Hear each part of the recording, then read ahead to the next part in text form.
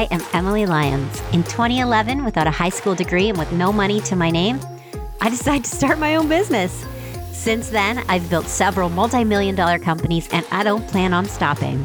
Being a businesswoman, CEO, serial entrepreneur, survivor, and general life enthusiast, I'm endlessly jazzed by the business of life, especially the stories of extraordinary people I've had the privilege to meet along my own improbable journey to success. I don't think it's fair to keep that privilege to myself, and I think you deserve to be utterly lifted and shifted by these people too.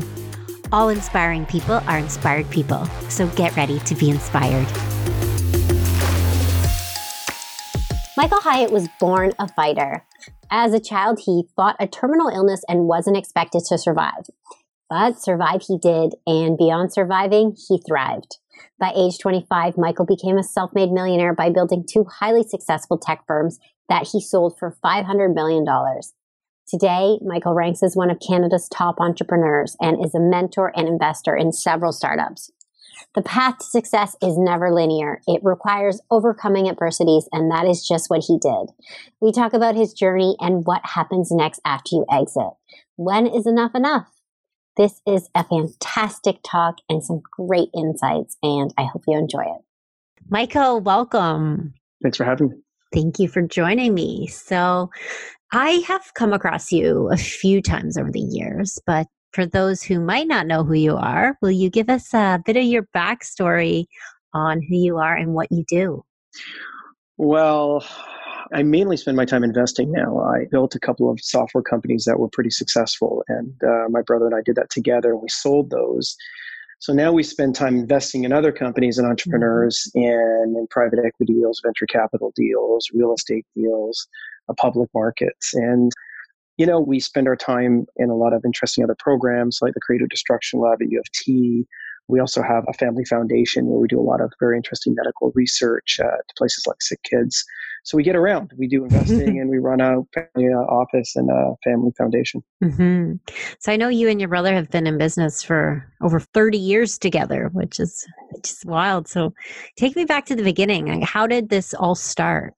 Well, I'm not sure it's 30 years. It's probably like 20 years. But I mean, if you count the fact that we started as really young kids, I think we started by, I think he was copying video games and I would go around the playground and I was trying to sell them or something for $5 or $3. And I sold a few floppy disks back a long time ago. But listen, I went to Western and I went to Western for science because I had this idea that I wanted to be a doctor, and I graduated. And when I graduated, there were no jobs. It was a terrible market. The internet had just kind of started and we still didn't understand really what the hell it was. And my brother had written some software and I became the salesperson because I was, the only person. And we just started selling software. We would literally sell software on diskette, and we'd go to the post office, mail the diskettes, and actually try to sell the software. And we'd wait 3 days and call the person up in Texas and said, "Did you get it? Did it come in the mail?" And if it did, we'd have to coax them into installing it into their PC to try our demo. So imagine that. And now what I tell students today, I went to Western with no internet, and I also coax people into inserting disks in their computer. They don't believe me, but it's true. That was the truth. Yes, that is how it started. And how did your brother know how to do this? My brother, completely different from me. Technology and computers spoke to him at a young age. He was he was a brilliant programmer before he could program. It was just kind of very strange. He was just genetically superior for coding. And he was just such a brilliant programmer. And if you take my brother and you say, go code something, he's worth like 20 coders at one time, or engineers. And it's like, so like the trick to building companies was the fact that I had a brother who was extremely talented in making software and I could sell. So we kind of together amalgamated to this one human being that could actually sell. And hey, the fact that in the past 20 years, it's been the most awesome time in human history to build a tech company, it hasn't been a bad thing. Mm-hmm. Yeah, that's for sure. We've got everything at our fingertips. That's right. So, and then you exited that first company. Yeah, we sold our first company. And at the same time, we had another company cooking, Blue Cat. We sold our first company, Diadem, to a large public company. And then we sold Blue Cat in 2017 to Madison Dearborn. And actually, we remain large shareholders of Blue Cat. So we're actually going to sell Blue Cat one more time. That's kind of be the funny thing. But we've spent our time in the past years, though, investing in a lot of companies. I mean, We probably have invested in about, probably 50 companies. So we're pretty active in the ecosystem. So your companies were predominantly self-funded. Is that correct?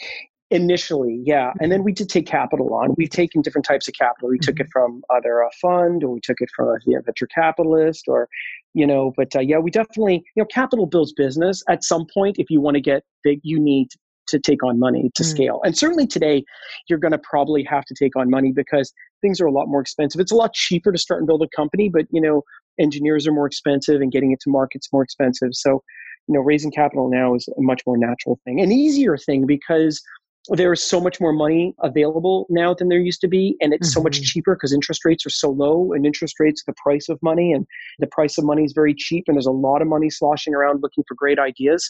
And it's never been a better time than literally today to raise money and start a company, because there is every opportunity available to you to build a fantastic company today. That's for sure.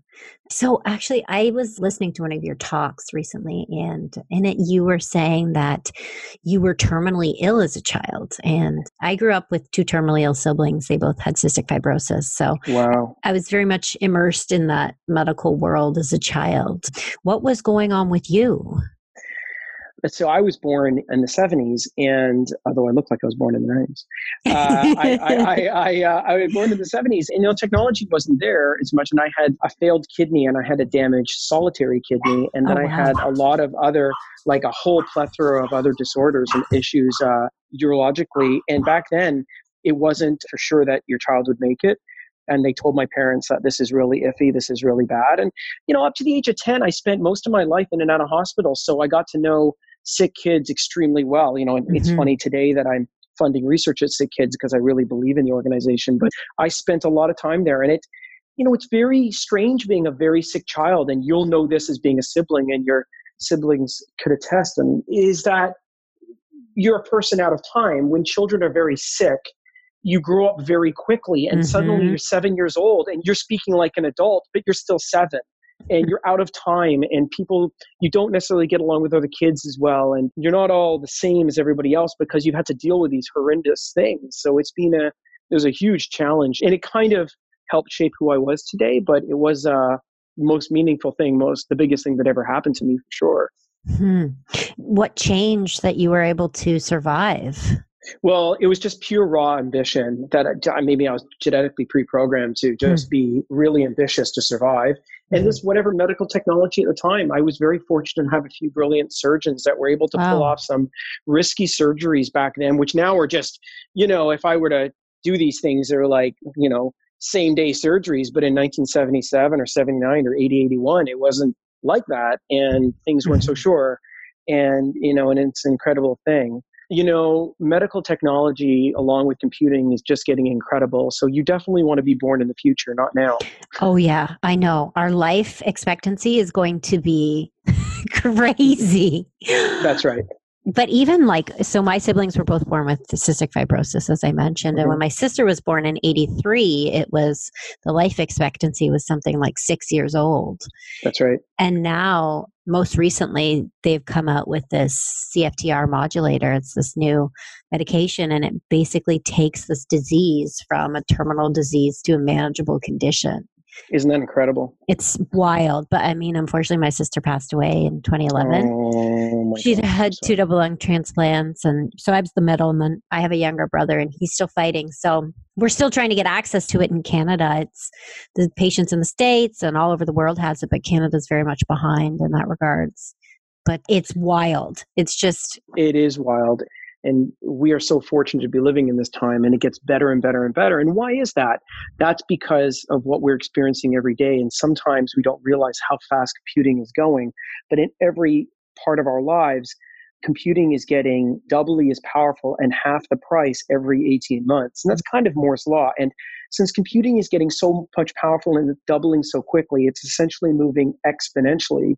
It will go through everything about us in our lives, everything from medicine to finance, everything we can imagine. And that's why you see the term AI pushed everywhere, which is really another term for a prediction machine.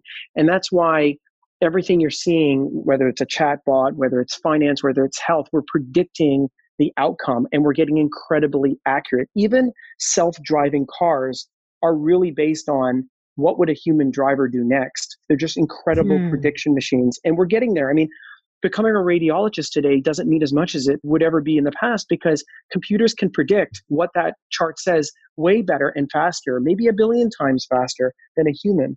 And these tools are so important for us, because it's like, what did we do without Excel for spreadsheets for accountants? It was much harder.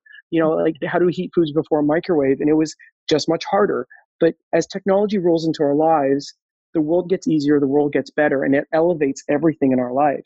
So you're going to consistently see that in just about everything you're doing. And it's an amazing being in, let's say, Toronto right now, just watching the ecosystem of tech. Everybody's starting companies, and some make it, some don't, but it's incredible the things that people are coming up with, and quantum computing, artificial intelligence, and healthcare. You can really see Toronto turning into something quite special. Mm-hmm. With how the landscape is changing so much, how does someone future-proof their business? I think the way you future-proof your business is that you accept change. So my question for many people, so if you go up to a company that's been around for 20 or 30 or 40 years, and your answer is, well, that's the way we've always done something, I think you're relatively in trouble. The companies that make the jump are the ones that try new things and get ahead. I mean, for example, people criticize IBM all the time. But IBM is an incredibly successful company. And why is that? Because they've been around 110 years. Just imagine the jumps that company has made. There was a time when they had to say, all the money we're making on the typewriter, all our money is coming in from a typewriter, all of it. We're going to have to stop that to try this new thing called a computer. And they made that jump. And companies that know how to make that jump are tremendously successful if you can get through that time. I mean, you take a look at a company like Microsoft, whether people realize it or not, they had to cannibalize everything they sold to that desktop licensed CD-ROM, that product, that Windows, to sell this cloud-based software. They literally had to cannibalize their cash cow. It's kind of like trying to change the engine of a Boeing aircraft in the air at the same time. Right? So great companies know how to accept change and try new things, fail, but move forward. So there's not a way to future-proof yourself except that you try new things. Like, for example, if you're in a media or a marketing business or whatever, are you using new tools that could get you ahead? Are you using a prediction machine somehow? Are you using technology that helps you make better decisions? Because your competitors, or one or two of them are, and those are the ones that are going to win. Can you imagine being the first accounting firm to really accept Excel spreadsheets and really start using them? Think about how much faster you would be versus pen and paper or rudimentary products that weren't using the computer at that time. Just think about the jump, right? So that's how you future-proof yourself. You try new things and you accept change and you stop being static. I see so many people when I cross the country and I give keynotes that are like, well, this is just the way we've done things and we've been really successful. And one of the problems about being really successful is that you say, hey, Michael, there's no problem here. Look how great our profits are this quarter. And I'm like, but revenue is a lagging indicator, not a leading indicator, right? And I mean, there was a time when BlackBerry's revenue got to 24 billion, right? It's a lagging indicator. What your revenue this quarter is, it's about what you did 9 months ago. Going forward, it doesn't have much to do with it, right? So you can really get ahead by trying new things, accepting new technology, and understanding that what's coming isn't what's got you here. Trying these things and being willing to fail and go through these different, which is so important. I think the true secret to success is the ability to embrace, these adversities and these failures as a chance to learn and improve and grow. Right. So something that you had mentioned in an interview that you had done was a lot of the struggles and challenges that you went through with, Blue Cat having bad software releases and customer and employee issues and a short-lived patent infringement lawsuit. And I thought that this was so important, because we don't like to talk about these, especially with social media these days. It's all just this beautiful highlight reel when all of us as business owners, we go through these hard times and, we all face them. The path is not linear. So I just wanted to talk about that. What are some of these things that you had to go through? Oh, like so much. You named a few, but look, the best things I ever did in business was hire a great person, and the worst things I ever did was hire the wrong person. Hey, at the end of the day, if I just summed it up, it all came down to great people make great companies. It was never Yes. anything more than that. It was just that simple. I wish I could say it was this, it was that, here's the secret recipe. And the second thing was that I just showed up every single day. I just kept showing up. And no matter what, I was relentless about showing up. I outworked everybody. I'm not sure I was ever nearly the smartest, but brightest or best this or best that. I just outworked everybody else. I showed up. There was a perseverance, and I think that drove all the way back to my medical issues. And I think the second thing is that I just, I never knew when there was going to be light at the end of the tunnel, what would happen. I mean, I remember a time, and it's hard because it's been 10 years now, but let's take a time when it was really bad. I remember waking up in September, October of 2008 when the markets had crashed and Lehman Brothers went under. And I remember being in my apartment, turning on the TV, the Today Show, watching people packing their stuff out of Lehman, and actually being frightened for the very first time when I realized after about 5 days that literally the bank machines could literally run out of money. People don't understand, without $2 trillion being pumped into the market from the Fed in the US, every bank was essentially under. And all our clients were under as well, in a way. And we were very, very close to a depression without a tremendous amount of support.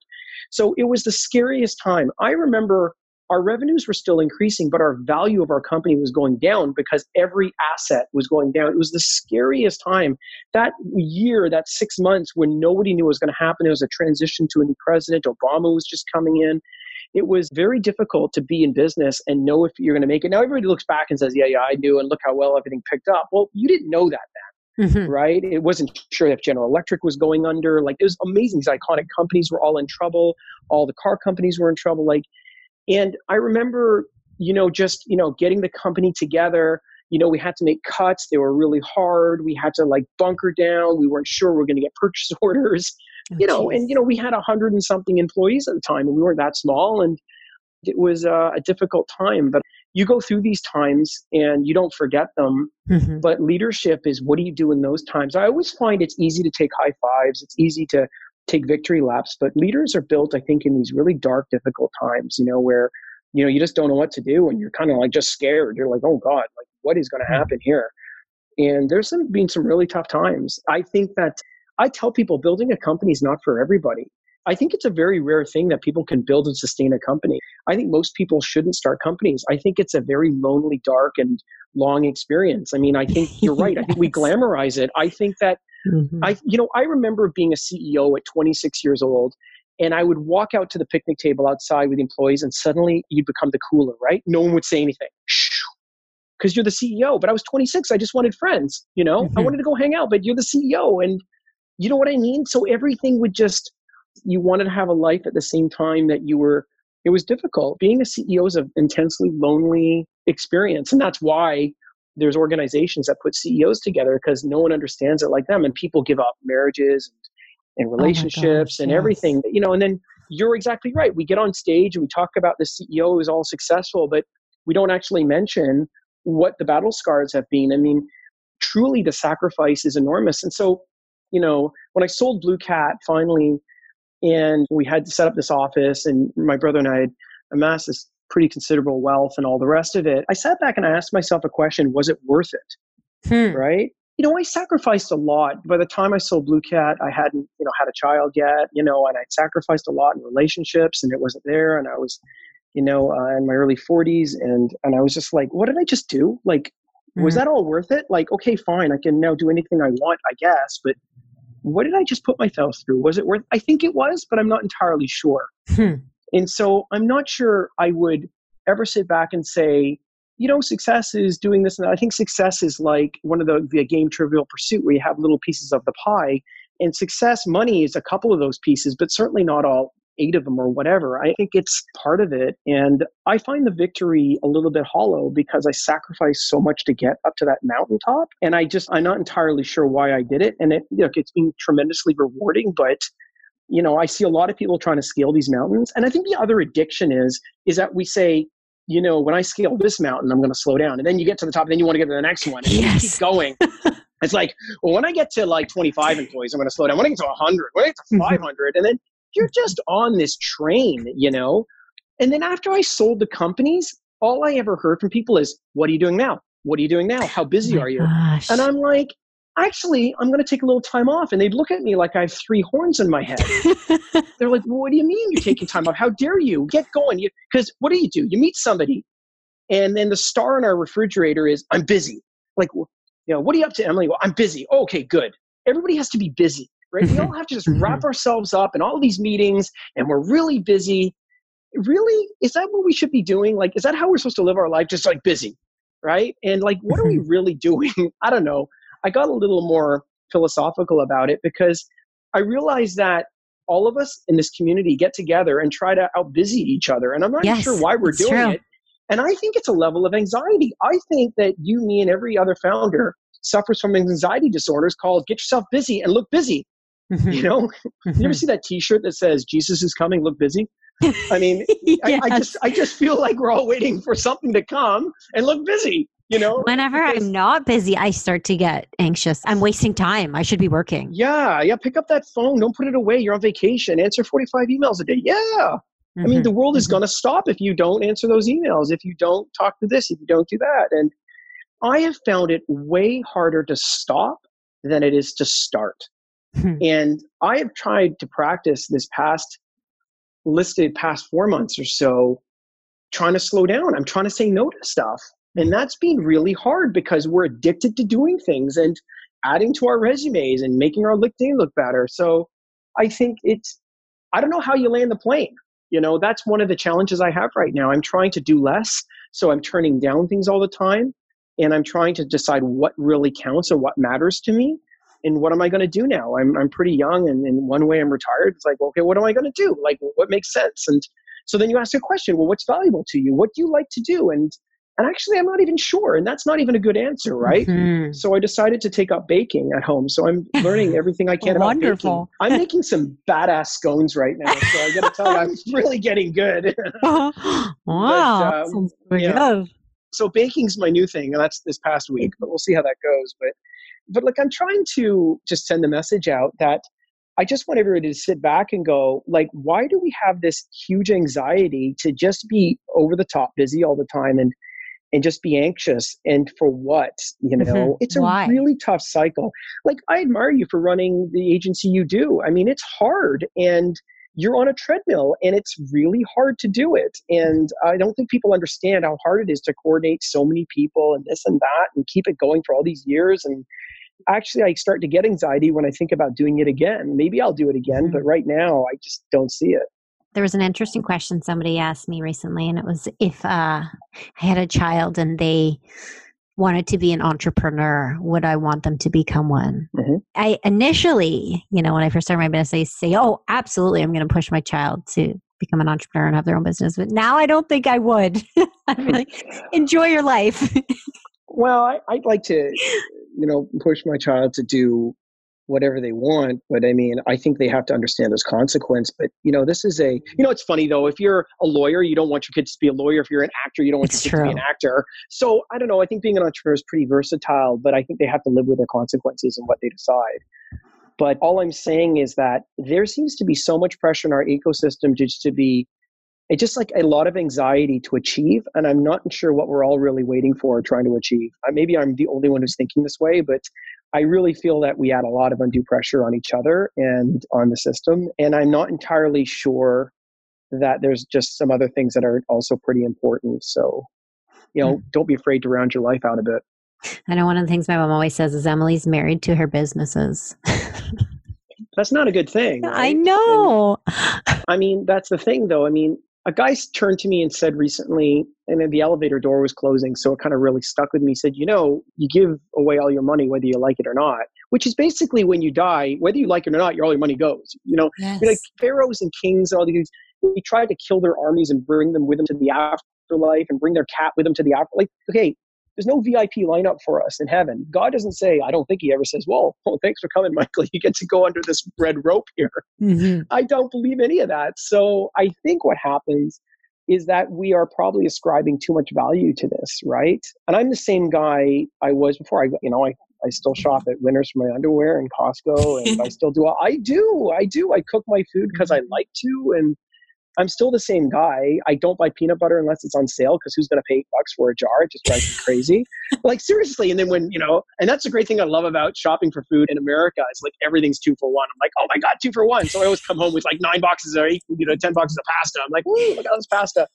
I have too much pasta in my pantry now. But I think that, I'm just questioning that you'd be surprised how meaningless getting over a certain amount of wealth can get. So I'm not sure it actually means as much as we think it does. We think it's important, but I don't think it is. One of the companies that I own is a luxury matchmaking agency. And I started it, it seems funny, but back in 2014, I was living at the Ritz-Carlton and I had my business and I would have different events there. And there was so many CEOs that I would meet and I would introduce them just to different people that I knew because I knew so many great people and they were getting married and people would say, how did you meet? And they would say, oh, talk to Emily. She knows everyone. So I'd be getting random emails from people. So anyways, I was in New York at one point and I came across this agency that was, an elite matchmaking agency and they really focused on working with CEOs. And the more I looked into it, I was like, you know what? If I'm going to do it anyways, I might as well make a business out of it. So I built it. I trained my matchmakers. But it's pretty much all CEOs that are incredibly successful. But now they've gotten to a point and it's like, okay, now what? And they're all in sort of like this panic of what do I do? And I always tell them, being successful and having money is great. But ultimately, if you have no one to share it with, it can just kind of seem pointless. Well, I agree. And I wasn't sure I was going to have kids until someone said to me, I always wanted to have kids, but said to me, you live on through your children. Mm-hmm. And I realized that I'm a live on through my parents. And I just had a daughter 4 months ago. Congratulations. And thank you. It's a very magical experience. And having a daughter, I know, a son would be good too, but it was very magical for me. And I think that we live on through our kids. And you think about all the things you can pass on. And it is very meaningful, for sure. But I think building companies can kind of steer you in the direction that you will pray to the money god for a little too long. That's for sure. Mm-hmm. And it's something I don't think that past generations have seen so many people in this position where, they're at this point, where it's like, okay, now what? Well, it's a thing where if you're self-aware, I think you get to the point where you realize that you can slow down a bit. I had to make a decision whether I was going to start another company and try to do this even bigger. But I found it kind of pointless because I wanted to try some other things in my life. So I'm actually taking a little bit of time off to actually spend time with my daughter, which is really important because I'll never, ever see her at this young age again. And right now, every 2 days they change. So you never see it. And the one thing I get as an older dad is I get to money has afforded me this luxury of changing 14 diapers a day and getting puked on 27 times a day, but, giggling in the swimming pool with them. And I think that's what it's bought me. It's bought me time. It's bought me time to do something like this that I've always wanted to do. And I think that's what you can use it for. It'd be interesting because I bet you find a lot of similarities with the CEOs that you meet. They probably say the same kind of things, right? Mm-hmm. They do. There you go. Absolutely. Would you say there's anything missing in your life at this point? I would say no. After I had a child, no. Yeah, I would say what's missing is, interestingly, that I should say that trying to figure out, what my broader purpose is now is something that I'm kind of going down that journey because I'm not really sure. Here I'm back into my anxiety and my crap, which is what's next. Because I feel like I've got to go do something. Right. And I got to tell you, some days I wake up completely unhappy because I'm like, oh my God, I got to be doing something. Why am I unproductive? Why am I not out there doing a deal? So it's funny because I have a family office and I have someone investing my money full time. I have a lawyer and I have a chief financial officer. I have a chief investment officer, full time investing. So what keeps me going is the fact they bring up these great deals and I get to invest in them. Right. So it feels like I'm in the game still. But besides that, I need that, so it's funny because I'm now, I'm investing in more deals because it gives me it makes me feel like I'm busy. So it makes me feel like I'm doing something. So I feel like I'm useful. But, listen, it's a very strange predicament, right? But I would say that I wish I could tell. It's weird when you go to a cocktail party, you say, well, I'm Emily and this is what I do. And you're very descriptive of what you do. And you have these 2 companies. Isn't that funny? Yeah. I don't. I have 5, but yeah.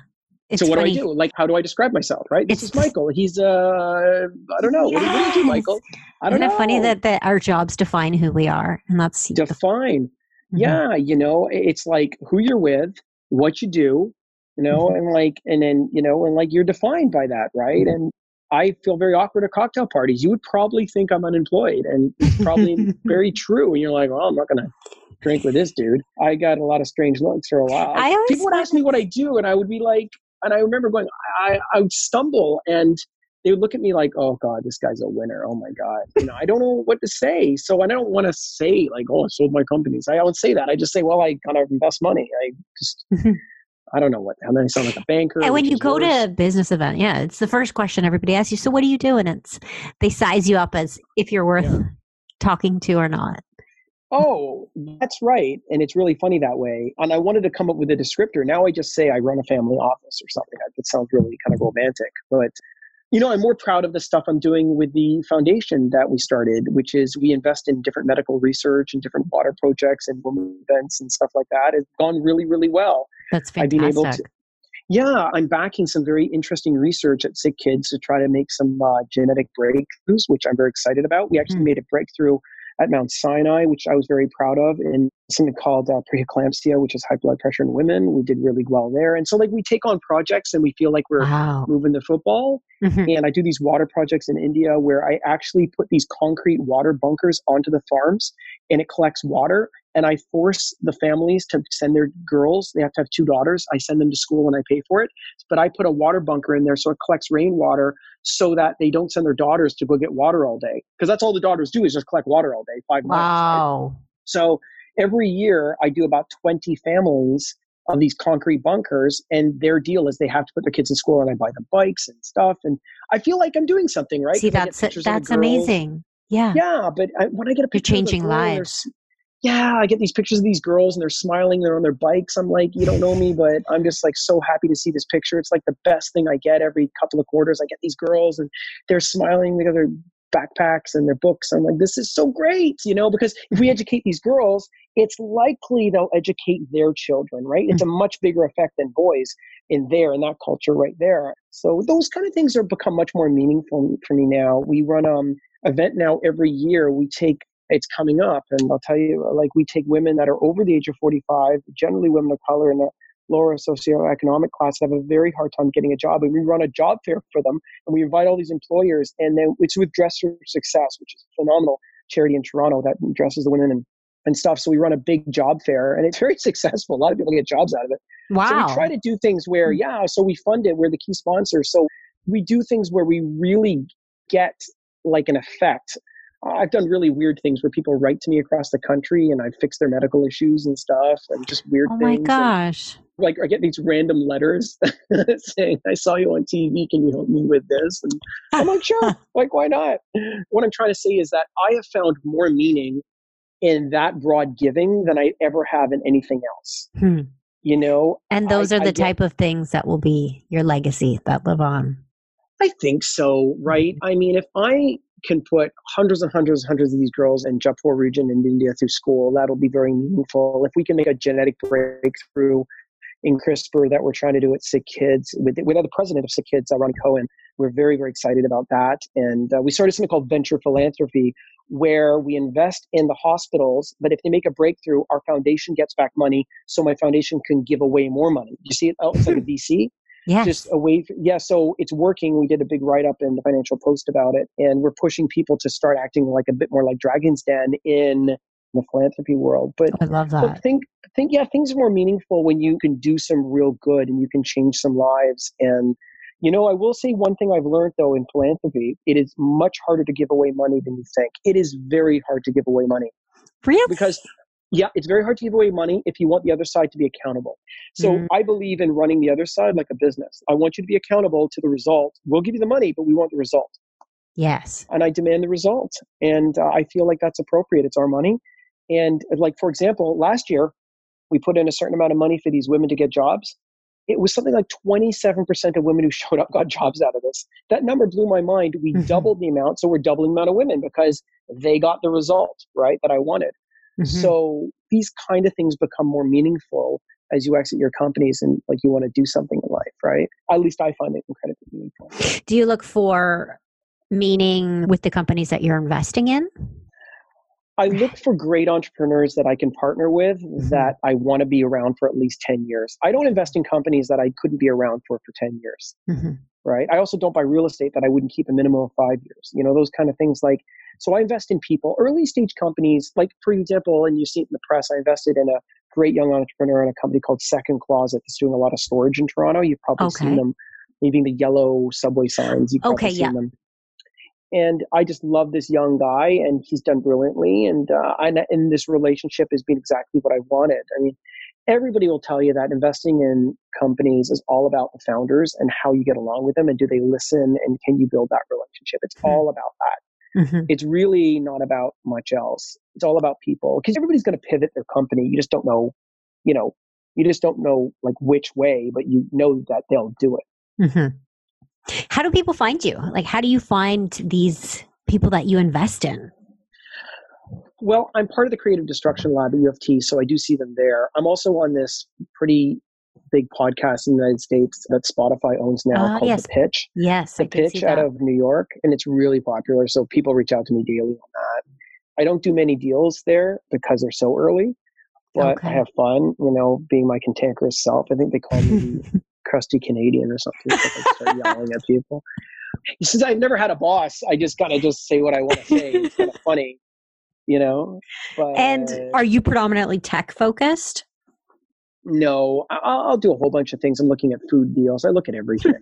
But the thing about tech is that I know it so well, and you can make so much money. So it's ultimately leveraged because you're selling electrons right at the end of the day. Yeah. So it's so scalable and it's so highly valued.